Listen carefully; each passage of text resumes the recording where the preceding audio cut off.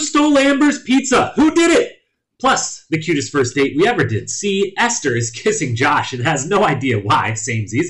Emmy drops a banger. The challengers go Tokyo drifting, and Corey and Tori are so bored they have to talk Fessy and Josh into fighting. It's The Challenge, Spies, Lies, and Allies. Episode 6 recap coming up right now.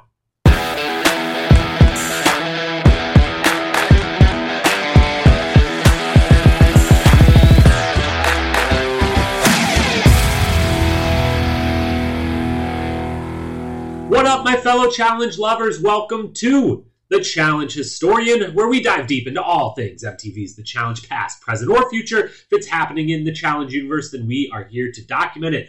I am your host and dedicated Challenge historian, Jacob Hullabaugh. Thank you so very much for being here with us today.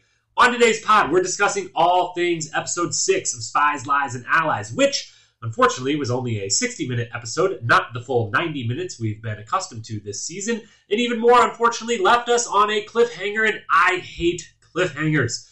We'll talk more about that later. Regardless, it was a good episode, even if it ended a little bit too early, and there are plenty of things to discuss from it, so discuss them we shall. As always, our agenda is the following. First up, a Cliff Notes recap of everything that happened during the episode.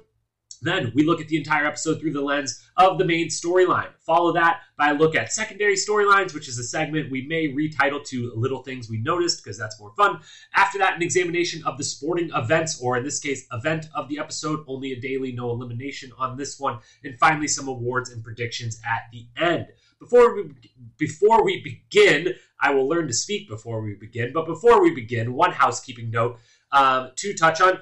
I am a bit under the weather, which is why this podcast is coming out a little later than its normal drop time. I was hoping that an extra night's sleep would help my voice get back to its regular nasaliness, but alas, it did not. So if I sound a little bit extra nasally or different than normal, it's because someone wasn't taking proper care of their body and got himself a little sick. So I appreciate you bearing with me on that. We will be back to our regularly scheduled time slots of Tuesday afternoon and very early Thursday morning next week, for next week's review preview on Tuesday and episode recap late Wednesday night, Thursday morning. So thank you for bearing with me on the tardiness here. With that, let's go ahead and dive on into this episode. Alrighty, here we go. So starting things off by recapping everything that we just saw. Get your brains wrapped around all of the plot points that went down in that 60-minute episode as fast as we can, Cliff Note style. Here we go. 3, 2, 1. Everything that happened on episode 6. Back at the house, and new friendships are everywhere. We've got Ed and Logan trusting each other. We've got Huey confiding in Big T, CT mentoring Emmy, who wants a new partner, and I wonder who she wants to pick, and Josh and Esther seemingly best friends now. More on that in a second, because first, Casey takes Nani on a super sweet date. She's got flowers, she picks her up at her room, takes her to the cabana in the middle of the pool, and it's all just lovely. Back to Josh and Esther, though, who are now making out in the bedroom. She has no answer for why she likes him, literally none.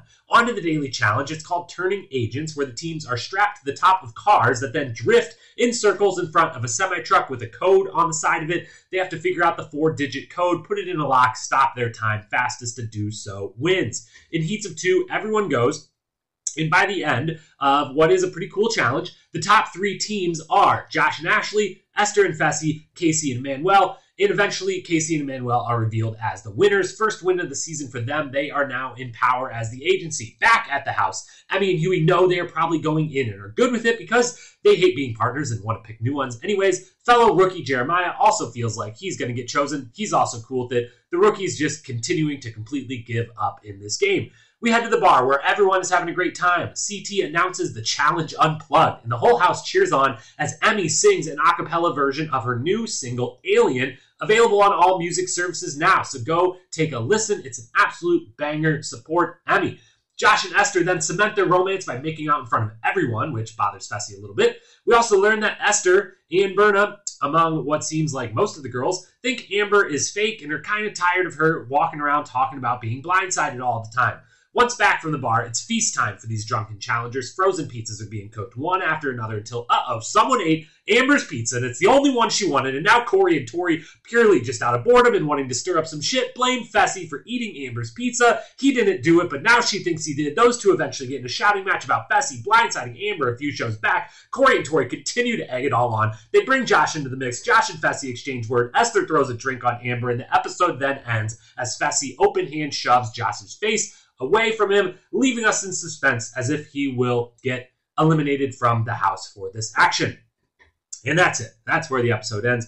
A lot packed in to that 60 minutes, but that's everything that went down. So now that we've got it all refreshed for us, let's go ahead and hop on in to looking at this entire episode through the lens of the main storyline. With this episode, we got the episode that we thought we were going to get last week. This episode's main storyline all the way through was the Big Brother breakup. Now, 2 episodes ago, we ended with Fessy throwing Amber into an elimination, which she won and came back in the house, but it caused a huge divide between Josh and Fessy, and there was this huge fight on the podium, and we thought last week's episode was going to be all about this Big Brother breakup. And then it kind of wasn't. They kind of put that to the side momentarily and gave us the Gabo and Logan episode, which was fantastic. And obviously we talked about all of that last week. So we then came into this episode and they kind of just picked up where they left off 2 episodes ago, essentially. It was almost like nothing else had happened in the house since that time. And we get the full Big Brother blow up, breakup, everything Big Brother alliance related between our 4 key players of Josh, Fessy, Amber, and to some extent Casey as well, still a part of this, a part of that Big Brother alliance. So the episode really focused on them. Let's walk through the episode through the lens of that Big Brother breakup and what we knew and learned about it and thought was interesting or worth commenting on throughout the full episode. So the whole thing, as far as this story is considered, kind of kicks off right at the beginning when we find out that Josh and Esther are super good friends. We get a scene with them kind of chatting each other up, sitting real close, and we learn or are told via what they're saying on the screen and then also in the interview room that these two have kind of gotten close over the season. They're really good friends in the house. And I had literally written in my notes that during that first interview where Esther has to say, or has to, spoiling my own notes here, where she says that her and Josh are close. I literally wrote my notes that it looked like a hostage video, that she didn't know. She didn't want to be saying this. And I thought this is complete bullshit. This is Josh just saying, like, me and this person are close, and that person being asked about it and saying, sure, we're close. But then I had to write down pretty quickly after that, wait, I was wrong, because then Josh and Esther end up making out in the bedroom, which on what seems to be, I got to give them both credit, assuming this wasn't edited in any sort of funny way, and this was actually happening during Casey and Nani's date out on the cabana with everyone else out there watching that date go down. These things are edited across multiple days. Who knows if any of this is happening at the same time, but the way they made it look like Josh and Esther took advantage of everyone's occupied with this thing going on over here. What if we just sneak over to this side and make out in the bedroom? And so I guess I was wrong. These two are close. And then, wait, maybe I was actually still right, because then in the interview room, Esther is then asked about making out with Josh and asked directly, why do you like Josh? Which her response was, quote, honestly, I don't know. If that's all she had to say on the subject. And so my guy Josh just always taking shots, even from those that he's cuddling up to, making out with, befriending in the house, taking almost side-eyed shots at him. So God love you, Josh. Bringing the entertainment, as always. So he and Esther are now, I guess, a thing. And that we will get to later on becomes known to everyone, but definitely complicates the whole Josh and Fessy on the outs and Amber on the outs, and kind of team Josh versus Fessy. And now Josh is making out with Fessy's partner, Esther, who Fessy's gotten close with. So just complicating things further, and seems a little bit targeted, if we're being honest, from Josh. But, it makes for a good storyline. So we've got Josh and Esther together. We then get a moment of Amanda and Fessy, who we talked about on the review preview show. Now, I guess this is just, maybe they did this on their own, timing up what's happening in the real world today, present day moment, months after this was filmed, with what's going to probably be shown on screen. But Amanda and Fessy in real life are now dating and going on vacations together. And in the show are seemingly back together because she's hanging out with him up in his bunk bed. And we see him later in the bar, kind of close, holding each other while they're watching Emmy perform. So they seem to be back on good terms in the challenge, in the world of the time span that the show is taking place. But we get Amanda telling Fessy she should apologize to Josh, trying to give him some good advice. Like, hey, one, for you as a person with your friend, maybe you should do this. Also for the game purposes, maybe you should do this for you, for me, for everyone. Good advice from Amanda. You should apologize. Fessy doesn't understand why, and Amanda nails it for him perfectly and encapsulates everything that's been going down, really the crux of what's been going down between Fessy and Josh, when she says, quote, he feels like you don't listen to him and it's not fair, end quote. And she nails it.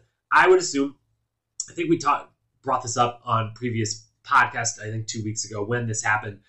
Josh blowing up at Fessy on the podium it had, the direct reason for it was throwing Amber in, but it wasn't even so much that it was, what are you doing throwing Amber in? It was, what are you doing yet again, not listening to me, not taking my feelings and my game into effect, and we're having conversation after conversation, and you tell me one thing and then you do another, and we're supposed to be boys, and you kind of just think of me as a second-class citizen compared to you. And definitely, again, the edits are the edits.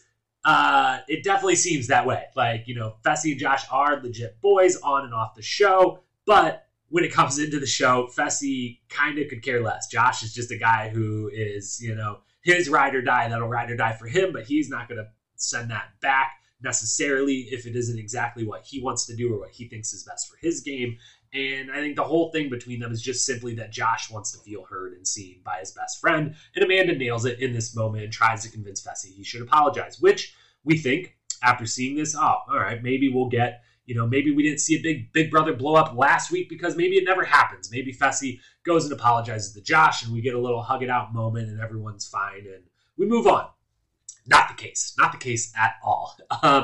We first go to the daily challenge, which Fessy, Casey, and Josh, all on their independent teams, end up in the top 3. And for once, it doesn't happen very often that almost, without a doubt, you can basically say there's a commercial break every minute of this show because MTV packs in the commercials. But you could predict when a lot of the commercial breaks are going to be in every show. And almost every single show, there's always the commercial break immediately at the end of the daily challenge when the TJ says, this person and this person and this person did the best and the winner is commercial.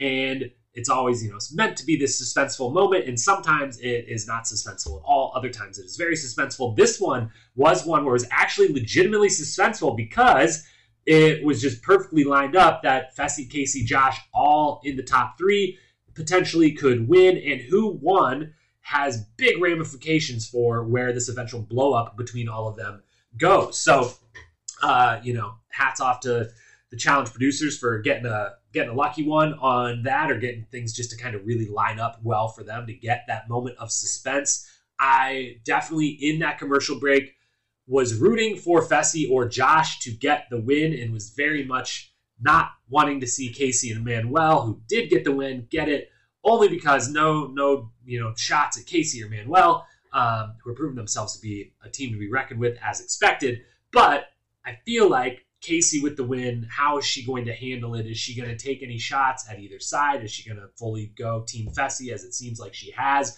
in this whole dust up and disagreement, and be like, you know what, screw it, I'll send Amber back in, I'll send Josh in too, let's just get rid of this.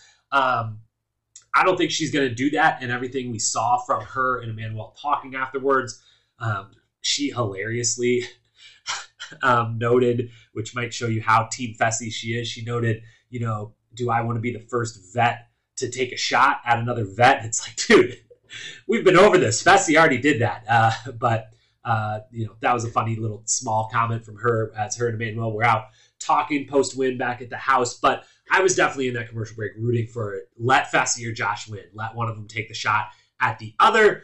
We didn't quite get that, but we did get some suspense between them all competing at a high level. We then head back to the house and eventually to the bar, where we find out, one, Fessy and Amber haven't spoken since he threw her in, which I've got a lot of questions about. And maybe I shouldn't even say a lot of questions. I have one specific question about that. How is that even possible? You are kind of locked in a house or on a property together. At this point, there's, like 24 people left or whatever, 22, 24. So still a good amount of people, but like you don't have phones, you don't have computers, you don't have anything other than just working out and hanging out and chilling. And there's no way that you have literally haven't spoken a word. How is that even possible? But I guess it is. I guess they have yet to speak literally a word to each other. So we find that out. We also find out during the bar night that the house is very much turning on Amber. And an interesting development where, last week, the only development we had in this storyline of the Big Brother breakup was that kind of everyone immediately after the elimination took Fessy's side, and at least all the other vets, and were like, hey, no one is bothered that you threw Amber in. Josh was a little out of hand there with how crazy he went, and we're all good. No one's upset. Casey is still your number one, and the rest of the vets, like, we're good. No one's concerned about this, and that Josh ended up being the one kind of on the outs with Amber outside in their little notebook moment in the rain. So we had that last week, and then we get kind of even more confirmation this week that somehow after Fessy blindsides Amber, throws her in, Josh goes crazy on the podium. After that, Fessy's kind of still in the clear, and not only is people turned on Josh, but people are turning on Amber, who keeps, at least the way we are being shown it, going around and can't talk about anything other than how Fessy blindsided her, and it's now been, I would assume at least a week in the actual challenge house, so a week of hearing this and still talking about it and whatever. Everyone is turning on her, most notably Berna and Esther and Priscilla, and the rookie girls kind of aren't. That's their first impression of Amber. They're not really enjoying this whole, playing the victim about this and just not stopping talking about it. They're calling her fake, and the whole house is kind of turning on Amber, which was an interesting development and a good for, Team Fessy and Casey and the rest of the vets, really, if the one that Fessy took a shot at is now getting alienated further amongst everyone. And then the last note on the bar night is that Josh and Esther go public by making out in front of everyone. And yet again, Esther in the interview room is like, I don't know what I'm doing. I got to stop being messy and making these mistakes. So that was hilarious all in all. But now Fessy knows my partner is making out with the guy who I just kind of turned against and am fighting with a little bit. And that all leads to the end of the episode, the pizza party, and the eventual fight. Now, it's got to be said, and it'll be mentioned a few times here, that this fight only ever happens thanks to Corey and Tori. Corey and Tori, while not on anywhere near on the level of a Bananas or a Wes in the past, are at least doing what some could disagree, but I would say is the proper veteran moves of being a little bit of a producer in the field and a little bit of, this shit's boring. Like, we got to do something. Like, we got to pop this off one way or the other. And if we see an opportunity to stir the pot, to rile someone up, we should take it. And Corey and Tori don't just step up. They go all out. First, we get Amber. Her pizza's gone. She doesn't know who ate my pizza. That's the only one I wanted. And with respect, I forget, and I did not rewatch this portion of the back and forth. If there was any, allergies, or if she's vegetarian, vegan, anything of that nature, that would mean that, like, yes, she really only can or wants to eat this specific pizza for any of those types of reasons. Which, if that is the case, take everything I'm about to say and just erase it from your memory, because it's not fair. But on the off chance of what they kind of put across of Amber's just like, I wanted that pizza, and there's like 10 other pizzas, and everyone else in the house is like, dude, there's like 10 other pizzas, and she just can't get over the fact that there's not another pizza in the house. You gotta calm down, my friend. That definitely sucks. You make a pizza, someone takes it, you're drunk.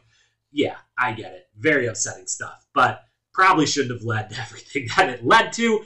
But anyways, so she's a little upset. Corey and Tori see the opportunity, and they say, screw it. Let's tell Amber Fessy stole her pizza, which they just start yelling and yelling and yelling. They keep telling. They bring Amber over to Fessy. Like, this guy did it. He's very clearly and genuinely just like, no, I did not eat your pizza. These guys are just trying to get us mad at each other. And like, what? And then Amber quickly turns to, well, now we're talking, so why don't we talk about that thing we still haven't talked about? They get into a verbal argument. The whole time, Corey and Tori are yelling it on, egging it on, can't get enough of it. And when Fessy and Amber starts to die out a little bit, when the embers start to cool there, Corey and Tori do what any good vet would do and say, you know what this situation needs? It needs Josh. Why is Josh not here? Why is Josh not defending Amber's honor? Why are Fessy and Josh not fighting right now? They go get Josh. They bring him in, and the two of them exchange words. There was a bunch of them thrown back and forth. My favorite back and forth between them was Josh saying to Fessy, yelling at Fessy, quote, "I'll make you look like the big bitch that you are," which...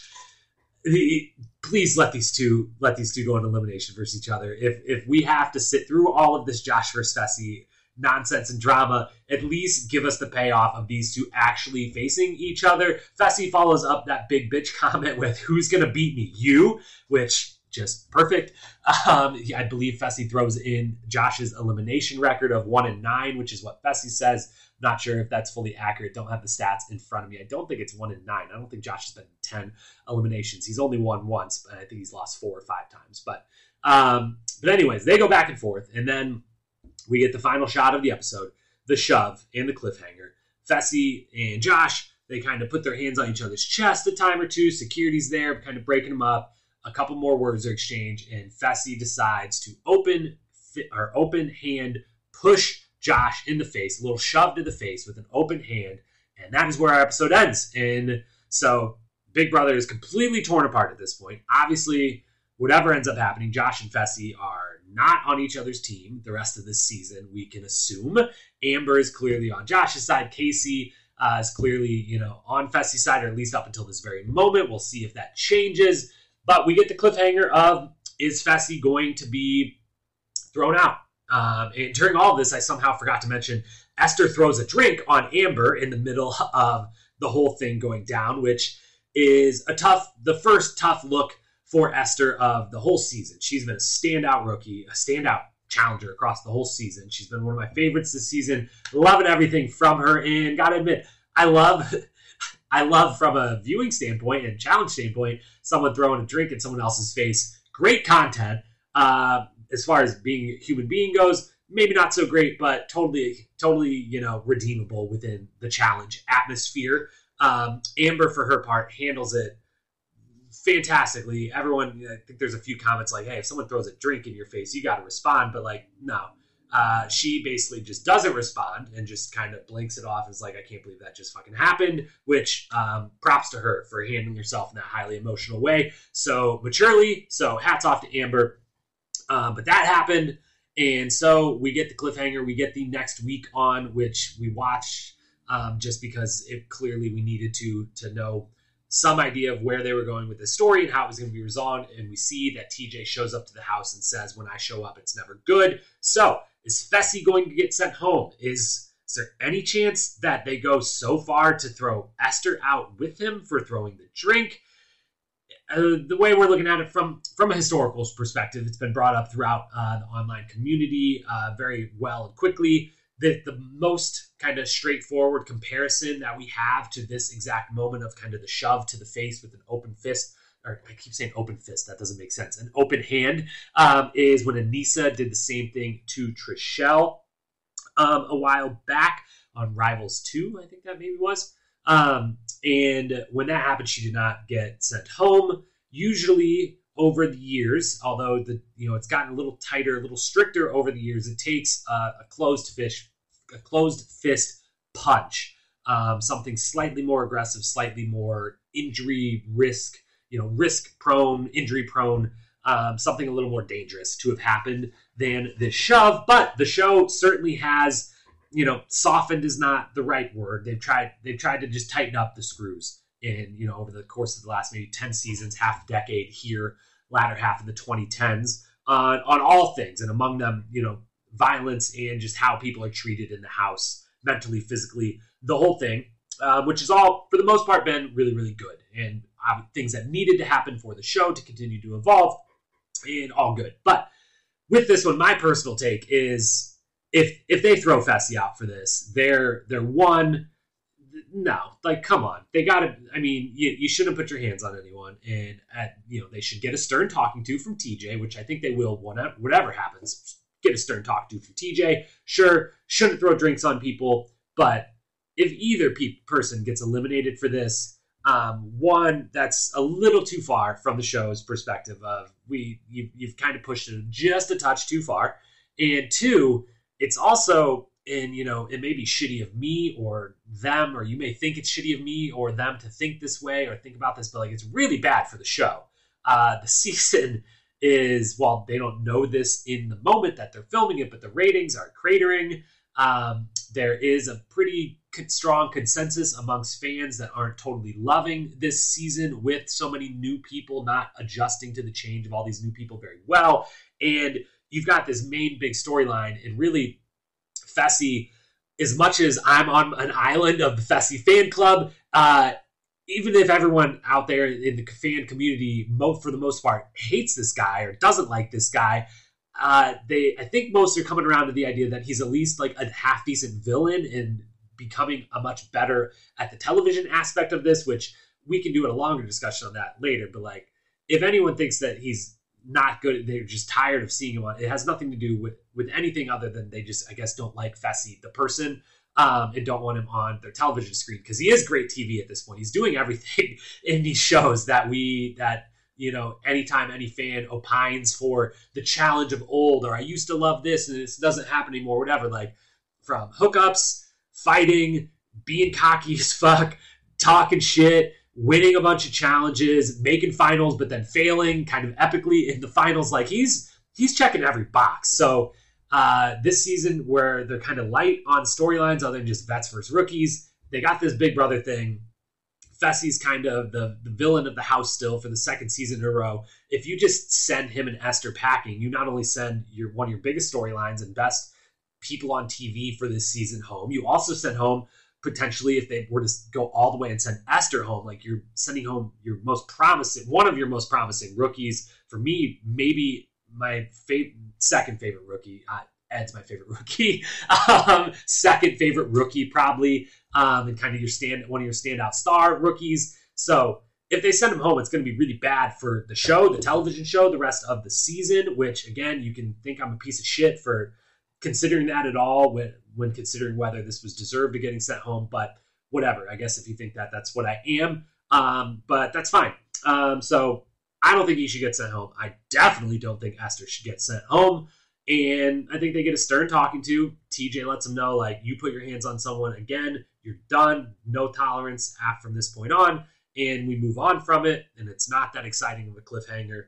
If they send him home, that's a real bummer. The outcome we want to see is, because we watched that next time on, and we saw that part, we also saw on the next time on that hall brawl is due. And that's the elimination we're about to head into, which tells me that Casey, man up, woman up, you and Emmanuel, you want to see, I assume, I guess we'll go full, all the way to the predictions here, and we'll come back to it later. But I guess if they still vote in Huey and Emmy as a house and they leave it to Casey to decide, do we want to do anything about this Big Brother, Josh, Fessy, Amber, do we want to do anything about it?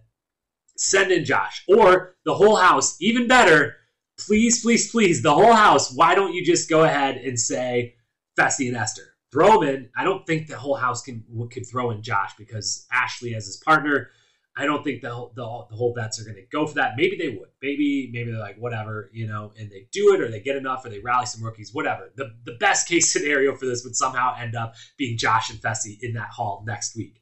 That would be unbelievable. That would really pick things back up with the show in general. It seems like it'd be pretty hard and far-fetched for it to happen, and it would probably... I guess I could see the house maybe voting Fessy and Esther in, or being convinced to, but probably not, because everyone's kind of been on his side of this whole thing. So it's going to take someone rallying the whole vets and some of the rookies to say, let's throw Josh and Ashley in, and then Fessy seeing the hall and telling Casey, you know what, send me down. I'll do it. I'll do the dirty work here. Send me down. Give me a good female as my partner if this is a two-person thing. So hopefully that's what we see. Hopefully what we don't see, and I'm terrified is going to be the outcome, is Fessy gets sent home, and then it becomes a female-only elimination, and we get Emmy versus pick your other female rookie. I guess it would probably be Esther in this case. If Fessy goes home and she's, had thrown the drink, maybe they put her in there, and then we lose one of our star rookies, and it's a one-person hall brawl. And it's, while I'm sure that'd be a fun hall brawl to watch, independent of everything else going on, it wouldn't be the ending we want to this saga. So that was way too much time on this Big Brother breakup. It's taken up the whole of this episode, kind of the whole of this season, kind of squirming its way into being the main story of the whole season. So with that, let's end this portion. Let's move into our secondary storylines, which we're going to kind of retitle secondary storylines / just little things that we noticed that either were fun and cool or just may have some effect on the rest of the season. So let's move into that segment now. All right, so moving into those secondary storylines, we've got 3 to touch on here. And again, these are both secondary storylines now, also kind of just being little things that we noticed that maybe will have an impact on the rest of the season to come, or are just worth commenting on that might not get commented on otherwise. First one, Ed is priceless. Please, please, please keep Ed on this show for the whole season. Bring him back every season he wants to come back. This guy is priceless. And just he's a perfect member of a challenge house as someone who totally in the background couldn't have less to do with the storylines of this episode, yet finds a way to break through with a couple tiny little moments of just clearly the guy's having a great time, and he's making for very fun little small moments and sound bites and things throughout the episode. And that is a challenger you gotta love, that can bring a little extra to the table of this episode's got this main story going on. I'm not a part of it, but I'll fill in some of the gaps here with little fun things. So 2 of those from Ed, why I say he is priceless. The first one, his quote, that'll come up later, but I make myself dizzy for fun. Sometimes I sit in a chair and spin myself around, was hilarious going into the daily competition, which I guess he maybe was the only one there who had maybe Berna too, with her circus background, maybe comfortable being dizzy depending on what Berna was doing in that circus background. But Ed makes it clear he makes himself dizzy for fun. So that was not going to be a problem, which was hilarious. And then my favorite tiny little thing that was hard to even notice, but I saw it and then I went back and rewound to make sure that what I thought I saw was what I saw. And that is during the fight at the end of the episode, everyone's in each other's face, the security's in there, and in the background of all of this, Ed he's either standing on something or sitting on top of a couch or something. He's like a little bit elevated so you can see him kind of above everyone. He's got this incredibly funny look on his face as he's just watching all this go down in pure glee and excitement of like, it's finally something fun. Like, here we go. Like, I'll happily like buy my ticket to this. Like, sign me up. And he literally reaches over. Huey is standing next to him. And Huey, without realizing that Ed is doing it or paying any attention to Ed, also with a horrified look on his face, Ed cheerses Huey. He like taps his beer against Huey's, and Huey like kind of just looks up at him, and Ed like gives like a little cheers and then like goes back to staring at the fight. And it's just a perfect little thing happens in the background, but made me love Ed even more, which is probably not possible at this point because my love for him is at 100% at this point. As we said, probably my favorite rookie at the moment. Then another storyline of the episode, kind of the true secondary story of this whole episode, was a little bit of the Emmy episode mixed in with the whole Big Brother breakup. Team Emmy, full episode about her, starting with her and CT's relationship, which is just lovely. Second season in a row now that CT gets this little relationship going with someone else in the house that becomes like a standout, fun, warm, fuzzy thing. This last season was he and Big T's up and down roller coaster of a partnership and relationship. This time it's he mentoring Emmy, and Emmy looking to, quote, her favorite uncle in the world, unquote, for guidance. So he's been pumping her up a couple different times after daily challenges, getting her excited, kind of helping her calm down. She's now, we see in the beginning of this episode, kind of trying to take some of that wisdom from him and enact it. And he's, proud of her for remaining calm and not being so worried about possibly or probably going into the elimination. He is the MC that announces her and brings her up on stage for her to give her performance in the bar. And we see him, kind of as the proud fatherly figure in the interview room, saying how she's really growing on him. and this, that, and the other. And all of this, I think, is leading to the fact that Emmy, if she does go into the elimination, which she thinks she's going in, she wants to go in to get a new partner.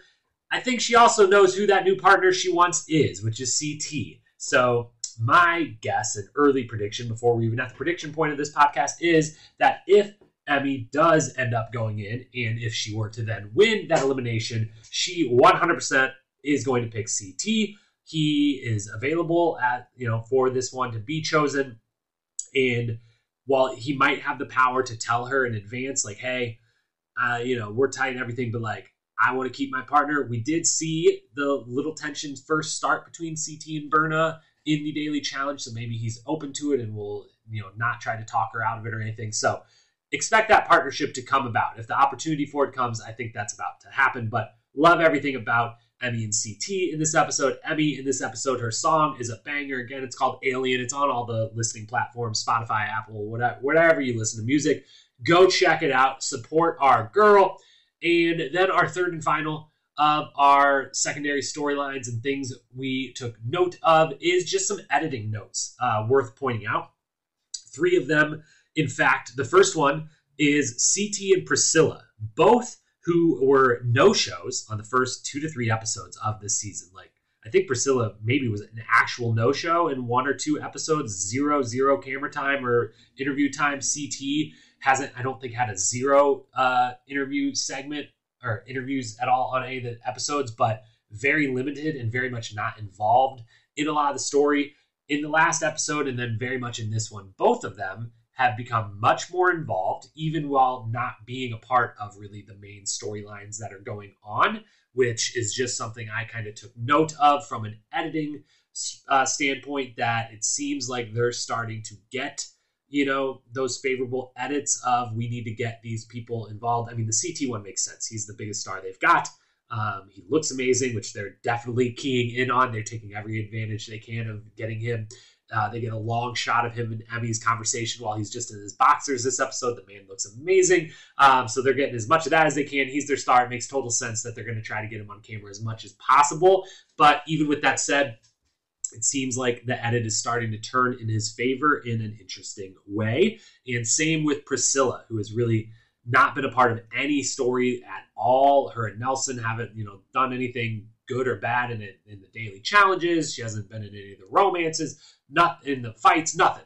But she has, even though she was pretty much non-existent in the first few episodes because of that, she has started to pop up in a big way last episode, and then again in this episode, getting more camera time, even again as she's not a part of the main story, which is a very something just to note, something to be aware of, because usually when that starts to happen, there's a reason for it, and they want us to get to know Priscilla more, and there's probably a reason for that. So she's awesome, one, and I'm glad we're getting to see a little more of her. But those 2 kind of from an editing perspective were noteworthy, how they are being put on the screen and when and how much. Second thing, we did have a Bettina sighting. So we can rule out that she's getting edited out. We, I think 2 straight episodes, literally had not seen her at all, like literally at all. 0 sightings of Bettina. And the episode before that, really, I think the only time we've seen her the whole season was in episode 0, the kind of like the launch special. She was shown a few times, just as much, pretty much as anyone else. And then in the first or second episode, whenever we got the thing of her laughing and Corey being shocked by Bettina's laugh. And that was literally the only time we've seen this person the entire time. And we found out via Amanda and Fessy on Instagram Live a week ago that Fessy and Bettina were hooking up, that Bettina was giving a bunch of people massages in the house and was clearly, friendly and, out there, a part of the daily routine of everyone, like a part of the house. She wasn't just being secluded and off to the side. But it felt like after the last 2 episodes where we literally saw 0 of her, 0 across the board, that maybe she was getting edited out for some reason, unbeknownst to us. But now we get a sighting of her. We get a brief. She gets 1 little interview spot in 1 moment at the Daily Challenge. So not getting edited out. Maybe we'll get more Bettina. Maybe we won't. Maybe she's just one of the rookies they chose wasn't going to go anywhere and not to give much time to at all. The final then note, we mentioned it before, but I just got to say one more time. Fuck a cliffhanger. Well, yes, if there's a chance this pans out, if it pans out like we talked about and it goes, somehow they end up with Josh and Fessy in a hall together, then that could work out, maybe. But the dropping from the 90 minutes to the 60 minutes, kind of unbeknownst to almost any fan. I know there's, the Alan Aguirre's of the world, who does amazing writing and recaps of the challenge on Medium. So check Alan out if you don't already. But someone like him, I saw he tweeted, that he knew or checked the TV schedule, knew this was only going to be 60 minutes long. Very few folks are on that level. I myself am not on that level as someone who is invested in the show as anyone really can be. So I assume 99% of fans had no idea and were as stunned as I was when the episode went to credits on the 60-minute mark. And it just, on a season that's getting worse and worse ratings and things are not looking good, to do this and to not stick to the format that everyone, most fans, it's pretty consensus. I don't think this is just an opinion of mine. It is, I share the opinion, but I think it is a shared one across a majority of fans of, we like the format. We want the same thing every episode. We want a daily. We want an elimination, and we want the bar in between. We want time at the house. We want more of that stuff, honestly, than the sports themselves. And to end on this cliffhanger, especially when we're thinking it's probably not going to pay off in any big, impressive way, that's just a bummer. And I don't think it couldn't be worse for the show in the situation they're in with the ratings and viewership and everything. So. Tough look for them. Hopefully, maybe we get the best case scenario out of it. I will have to check and see if next week is back to 90 minutes or maybe they're just alternating all the way to 60 minutes the rest of the way out. This season was slated, I believe, to be 18 or 19 episodes. I think it said 19, but we didn't know if that counted the reunion or not. And it would take a few episodes without anyone getting eliminated to get to that number of episodes. So we don't like the cliffhanger. That's what it is. Those are the secondary storylines of the week. And now we will move into discussing the athletic events of the episode, which there's only one. So this time, just a daily challenge, no elimination. Let's move in to talk about that. All right. So the daily challenge itself, the only sporting event of the episode without the elimination. So the daily challenge called Turning Agents. Again, they are strapped to the top of cars where they do donuts in front of a decoder board on a semi. That code gives them a 4-digit code to unlock their briefcase and their time. Fastest to do it wins. Overall, it was a fairly good daily challenge.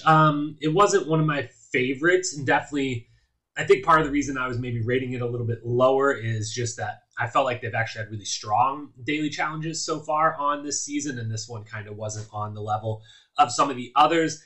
And it is one that kind of relies on the gimmick or the hook that they can put in the trailer and just show cars drifting in circles. And that gets us all really excited. It's so cool. It's amazing. And as someone, if you got to do it, the challengers themselves, I bet it was super duper fun and really cool. So that part of it was awesome, but they have kind of fallen into this thing over the last few seasons as seemingly their budget is getting bigger and bigger, or they've just found better, car or helicopter guys or gals or whatever who can source all this stuff, whatever it is.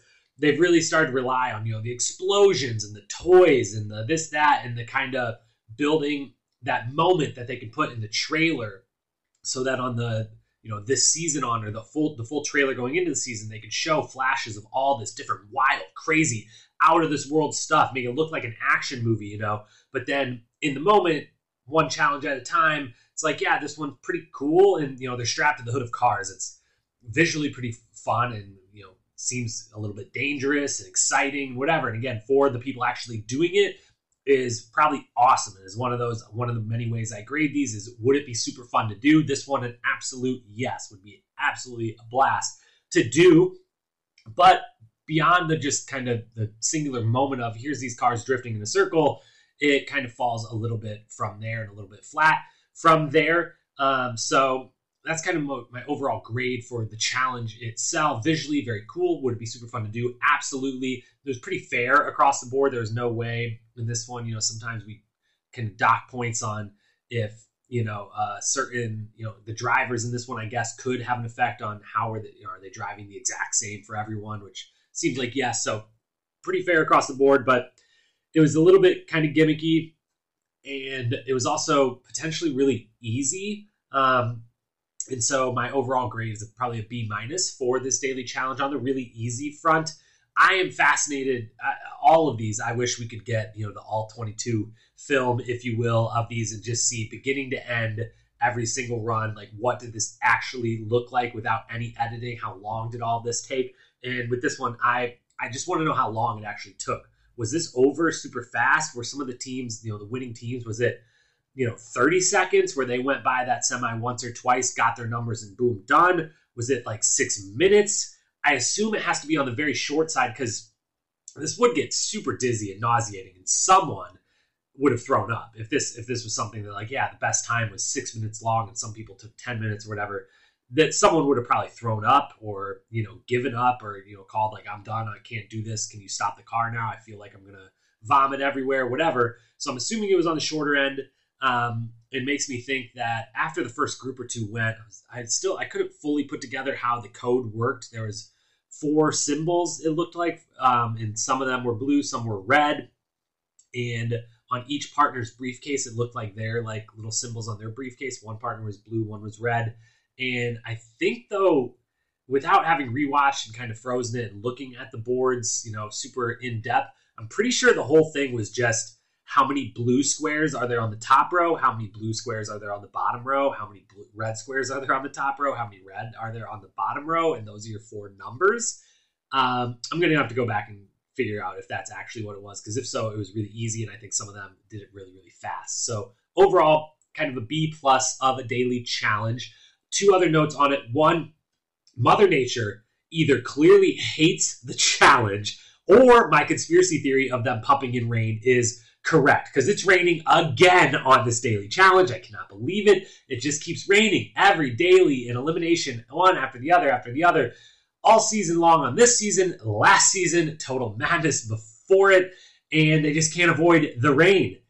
They at least are in a warm weather place this time, and I know with COVID, they have to pick their places very specifically and where they're able to do it. They don't have, the world to pick from like they normally do right now, but man, they've got to be desperate to find a place that's not just warm, but also just, like quality weather for a decent portion of the season. I don't think my conspiracy theory that I brought up a few weeks back has any actual legs, because it wouldn't make sense to me why they would have it rain, pump in fake rain every daily challenge or elimination. The eliminations, maybe it kind of adds some drama, but I don't know. Every time it rains, which seems to be almost every episode, I think that maybe my conspiracy theory is right, and maybe I'm not as crazy as I think. I probably am either way, but that was one note. The final note then, just from a competitor standpoint, how everyone fared. Worth noting that CT and Berna not working super well together, and there was the first kind of in the interview room, CT mentioned, me and Berna aren't really talking during this one, and I'm not loving it. Emmy and Huey also very clear, as predicted on the review preview show. We thought they would be horrible together as partners and just weren't a match for being quality partners. They both can be quality players individually, but not necessarily together. And we learned that right away. It'll come up in the quote of the week. But Emmy wasn't loving Huey's communication. Huey asked Emmy afterwards if he was a good partner. To her reply, without getting emotional or anything, just very deadpan, straightforward, no. So they need new partners. That was clear. Emmanuel continues to perform well. He gets that first win. He, alongside Casey, get that first win, and he's really kind of showing out from the rookie standpoint. And then otherwise, there wasn't a ton to learn. This wasn't it was just kind of a gimmicky challenge where it's like, can you not get dizzy and figure out a number code rather quickly? And so kind of a puzzle, but a little bit of a gimmicky puzzle. So it doesn't tell us a lot about much of them. It doesn't allude to, the more we're trying to learn about some of these rookies and even, younger vets that we don't know as much about. Don't get a lot from it. So that was the daily challenge. Bummer that we don't have an elimination, but looking forward to getting to see Hall Brawl next week. Again, hope it's a banger. Hope it's a good one. Give us a 2-on-2. Give us Fessy versus Josh. But that was the daily challenge. B- overall in our notes on that. So that then takes us, without the elimination, right on into our final portion of the pod, and that is the awards for the episode. Awards time. We have 5 awards to give out, as always. Best strategy, worst strategy, best quote, best moment, MVP. So starting with the positive on the strategy side, the best strategy, 3 nominees. First one, very quietly, but Priscilla was mentioned earlier on this podcast of starting to get a little more shine. She mentions herself in the episode that she plays the game of a silent assassin. And so just learning a little bit more about why she has been in the background. It's how purposeful it has been and how kind of she's picking the right rookies is from a competitive standpoint to befriend and be really close to. She is the rookie kind of closest to Big T, who is the vet, the most likely to be break off from the vet alliance in completion at some point. So I like where she sits. I like the little bit we learned about her game, and she's nominee number 1 for best strategy of taking that silent assassin approach and trying to stay in the background, off the radar, and allow everything else to happen around her, but not to her. Second nominee, CT, for continuing to build up his rookie friends. I think this is the 3rd episode in a row now where we found CT having a new rookie that we find out that he's kind of befriended and are, starting to trust each other, like each other. This one, Emmy. We had Huey before. And just CT at some point, who knows? These vets could end up just being really, really dumb and never targeting CT at all. But I assume when we finally get through all the rookies gone and we finally get through whatever happens with this Big Brother blow up, that the vets are not going to just let CT go all the way to the final without at least thinking about throwing him in. And at some point, he knows that this game he plays of be in the background, at some point, he's either going to have to make a move or avoid the move being made on him, that he has too big of a stature for that not to happen at some point. And him kind of rounding up quietly in the background of when these vets turn on me, I need to have a couple strong rookies on my side that, then need a new alliance, need a partnership, and boom, now I've got 2 or 3 of them. I can keep my 1 or 2 vets that I feel the best about, and boom, I'm still, secure and safe in my spot. So I feel like he's just playing a flawless game. He's building really good, kind of contingency plans on the sides while also enjoying himself and making some new friends. So CT as well. And then third, best strategy, Corey and Tori joint nomination for making that fight happen and everything they did to antagonize and encourage. Strategically, I guess it is actually kind of good and smart for their game to continue to make like, hey, if the vets are going to be targeted here soon, let's get this whole Big Brother thing blown up in our faces. Maybe not actually strategically sound if people, are eventually going to call out like, hey, did you guys really have to, that didn't have to happen. You kind of were actually the antagonizers. I don't think anyone's going to call them out for that. I think they all understand that they were just trying to make great TV, and which is why I put them in best strategy. It was more of a best TV nomination for Corey and Tori for helping make this all happen and kind of expedite how fast. Let's get this all over with. Let's stop letting it brew. Let's have it explode, and so we can get through it to the other side.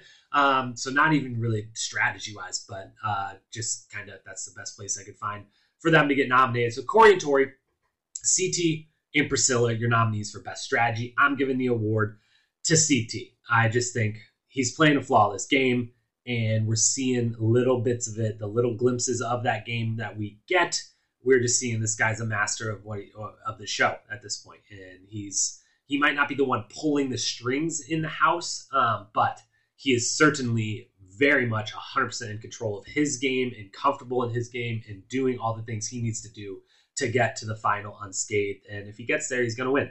So CT gets the award for best strategy. Worst strategy, a couple nominees before the obvious winner. Jeremiah is a nominee for worst strategy because, dude, why are you just giving up? Why are all these rookies just giving up? There's no reason for Jeremiah to think that he is going to get thrown in opposite Huey. I get that they think, all right, Huey and Emmy are going in because they're the rookie pair, and they're probably going to send in a rookie against him.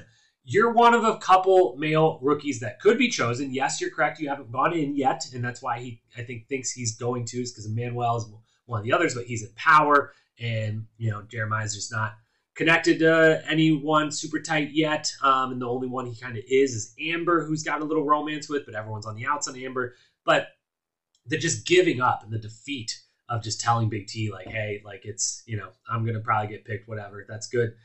All these rookies need to stop giving up. I get that you're going to go in. it's one thing to take the route Gabo and Logan did last episode and step up and be like, if I'm going in acting like it's my choice and I'm going to go in confident and try to win. But yeah, just didn't love that from Jeremiah. Other one, Big T, Kyle, Josh kind of group roundup nominee for worst strategy, mostly Big T and Kyle, and then I kind of loop Josh in too because of where he's now at as of this episode with the rest of the vets and those that are supposed to be his alliances. But Big T is clearly on the outs with the vets. Kyle he's tight with them, but he's snaky Kyle, and he has been called out once already for making a bad decision and could easily be one of, the next up after Big T on everyone's totem pole of who else on a vet side, vet on vet, would we get rid of? Probably Kyle. There's enough rookies still left, and all of them have now come to this conclusion of, we're all getting thrown in one by one. We'll do whatever anyone tells us because we're just kind of giving up.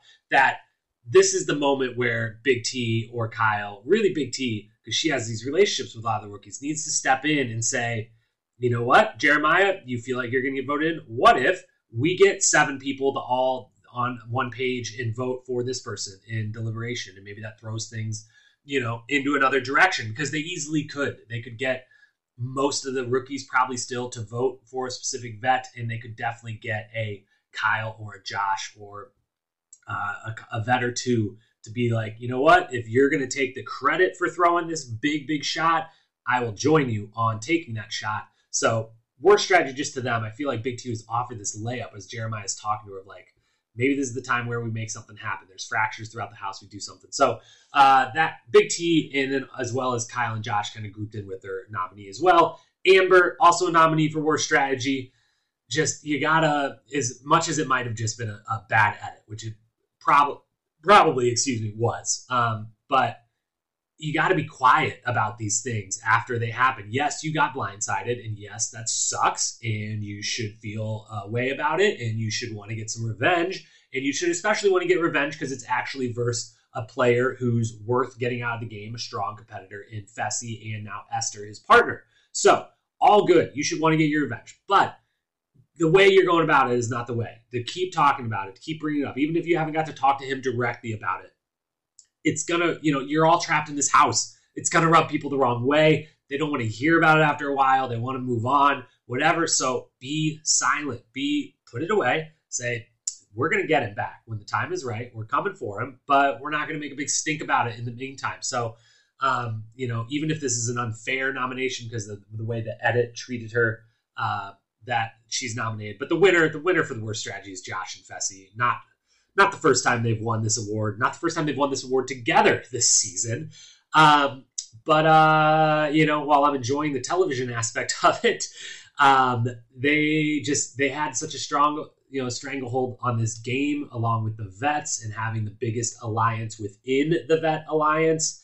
And they're just squandering it for no real great reasons. We've still not really been given a good reason from Fessy why he targeted Amber. And we know Josh, as we talked about earlier, probably the reason it's so upsetting for him is just that Fessy's not listening to him. They're supposed to be boys, whatever. But strategically, they're kind of blowing it, and they're putting targets on their back when they absolutely didn't need to, and both of them could have very easily skated to a final, potentially. And now, maybe one of them still will. Maybe Fessy won't be there next week. Maybe he gets sent home, whatever. But they win the worst strategy because this is how you squander a really easy, good season for you in the middle of it, is by doing stuff like this. So, best strategy, CT. Worst strategy, Josh and Fessy.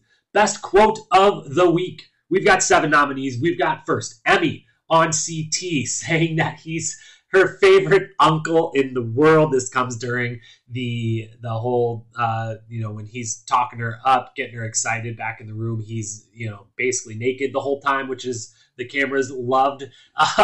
We loved as well. But that quote we'll hear from Emmy herself was amazing. So take it away, Emmy. No. I think I like the new attitude. Like whatever comes my way, comes my way.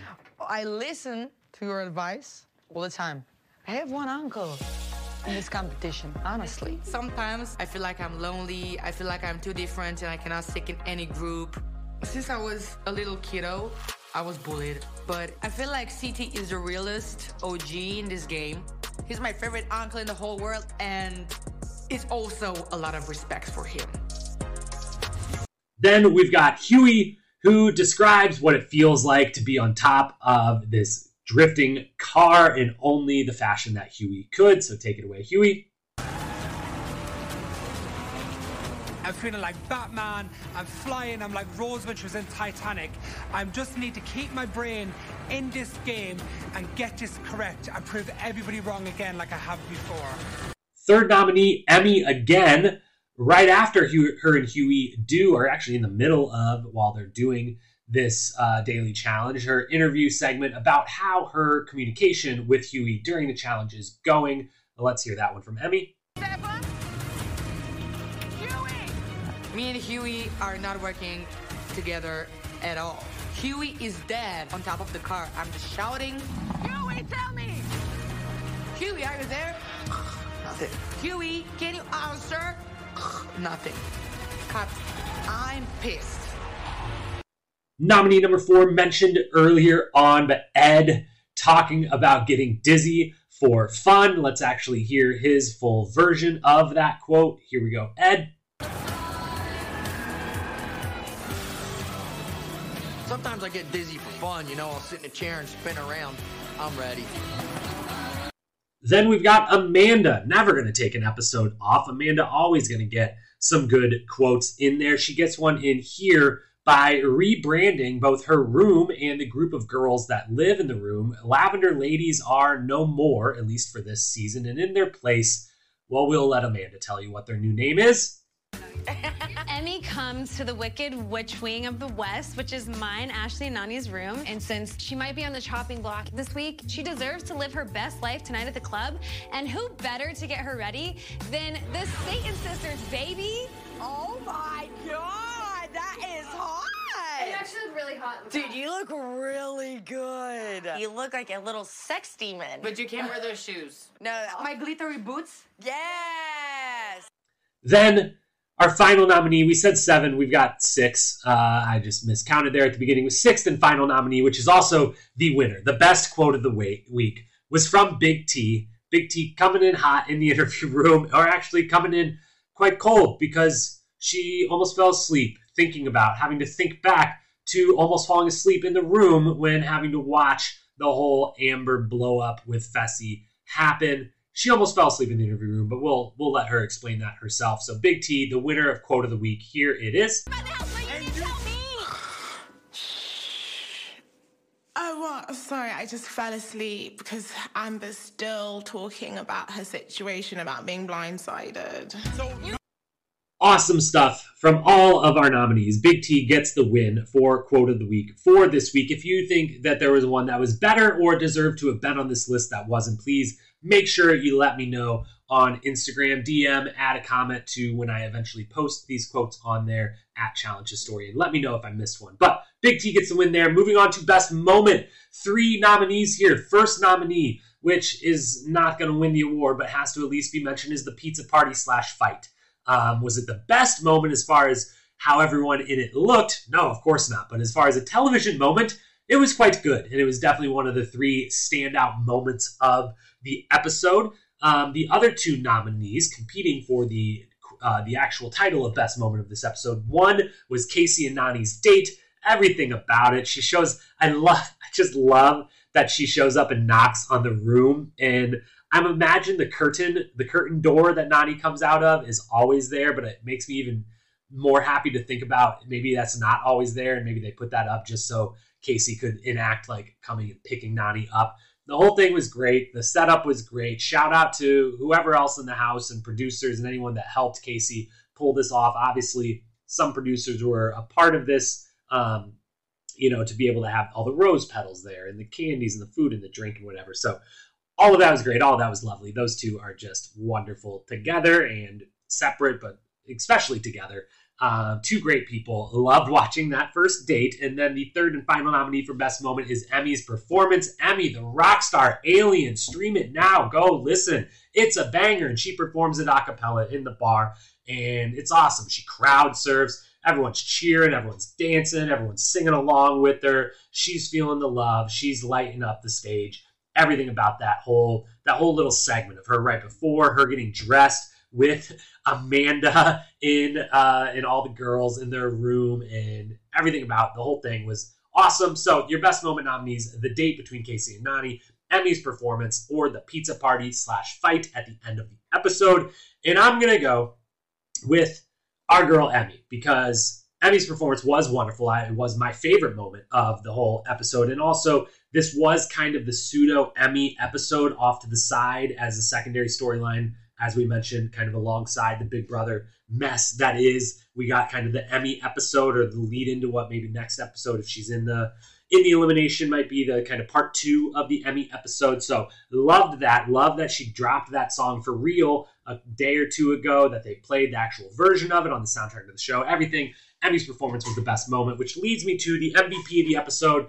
Nominees are CT, just for being CT and great in the interview room, great strategy, and just being great at being involved even though he's not involved. Second nominee, Corey and Tori, joint nomination for the same thing as we talked about them in strategy, being producers in the field, trying to give us some drama, and also, I think, trying to get us through the drama as quickly as we can and stop having this thing drag out over time. Third nominee, the full quartet of Esther, Amber, Josh, and Fessy, the main players in this fight that goes down at the end. They deserve some recognition for providing the main storyline of the episode. But the winner of the episode is the same as the winner of the best moment. The winner of the MVP of this episode is Emmy. She's fantastic the whole episode long. And because we're not going to be able to really separate out a winner of that Esther, Amber, Josh, Fessy, it was a big joint mess, Emmy is our MVP of this episode. We loved everything she did in this one. And, if we were getting a little tired of the Big Brother stuff anyways, we're just going to go ahead and Emmy is our MVP of the episode. So those are your awards.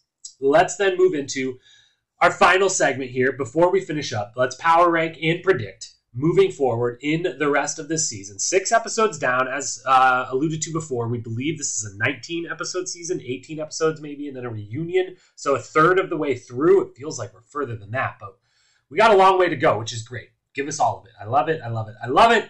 Even if it has to come with some cliffhanger episodes, we'll take it because it means more challenge, and we want more challenge. But our power rankings, slight changes from the week before. We're going to keep it still teams for now. And again, these power rankings are kind of more geared toward who's going to make the final and not 100% towards who's going to win. We will kind of shift. We'll slide that slider as the season goes on more towards a power ranking, towards winning and earning that title. But for now, as many people are still left, as early as it still is in the season, this is more of a who's going to get to that final type of power rankings. And with the tiebreaker, if between people that are close, being who might win when they get there. But number one, for I think almost every week, I think only 1 week we've moved them out of the number 1 spot. That is CT and Berna. This is, with all respect to Berna, who's handling herself very well. She's got the romance going on. She's won an elimination in impressive fashion. She's definitely doing a great job on screen. Everything, we like Berna a lot, but we'd be lying if this ranking wasn't mostly based on CT and our just steadfast belief that CT is going to win this season, and everything we've talked about through this episode, all the episodes. CT and Berna, number 1. Casey and Manuel move up to number 2. I think Casey's going to come out of this whole Big Brother thing unscathed and be, kind of by destruction of some of her friends, move herself up a little bit in the full veteran totem pole, veteran alliance of who gets targeted when. And they won, their daily this episode, their strong partnership. And even though Emmanuel's shown himself to be a really strong partner, I don't necessarily see him being stolen by anyone, with the exception of, I could see Emmy taking him from Casey because of the Romanian and their friends and everything. But then they'd be a rookie pair, and I don't think either of them is going to do that. So I don't know that they're going to get stolen. And I like where they're at. So they're number 2. Number 3, Nany and Logan. Nany is just sitting in a great place, kind of skating by to the final, just on being wonderful and awesome and everyone loving her. And so that's great. And Logan, after winning his elimination, now partnered with Nany, is a little more off the radar and is also just, I think, a really under the radar competitor as far as what translates to being really good on this show. He's got the athletic background that I think he's going to be pretty solid at the rest of the daily challenges. He's been pretty good so far, and could handle himself well in the finals. So Nany and Logan, number 3. Tori and Ed at number 4. As much as I think Tori's going to get taken from Ed anytime now, or Ed maybe even taken from her, who knows?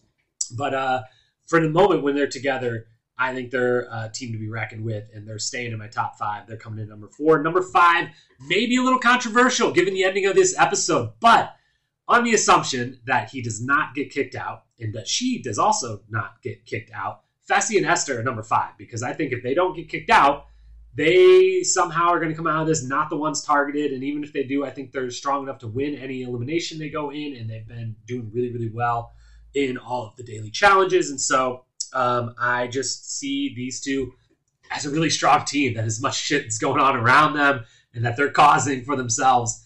I'm not moving them out of the top 5 until they're actually eliminated, because I think they're really strong and going to be really hard to beat for anyone in a daily and elimination, and maybe even a final if your name isn't CT. So that's your top 5. CT Berna, Casey Manuel, Nani Logan, Tori Ed, Fessy, and Esther. Finally, predictions.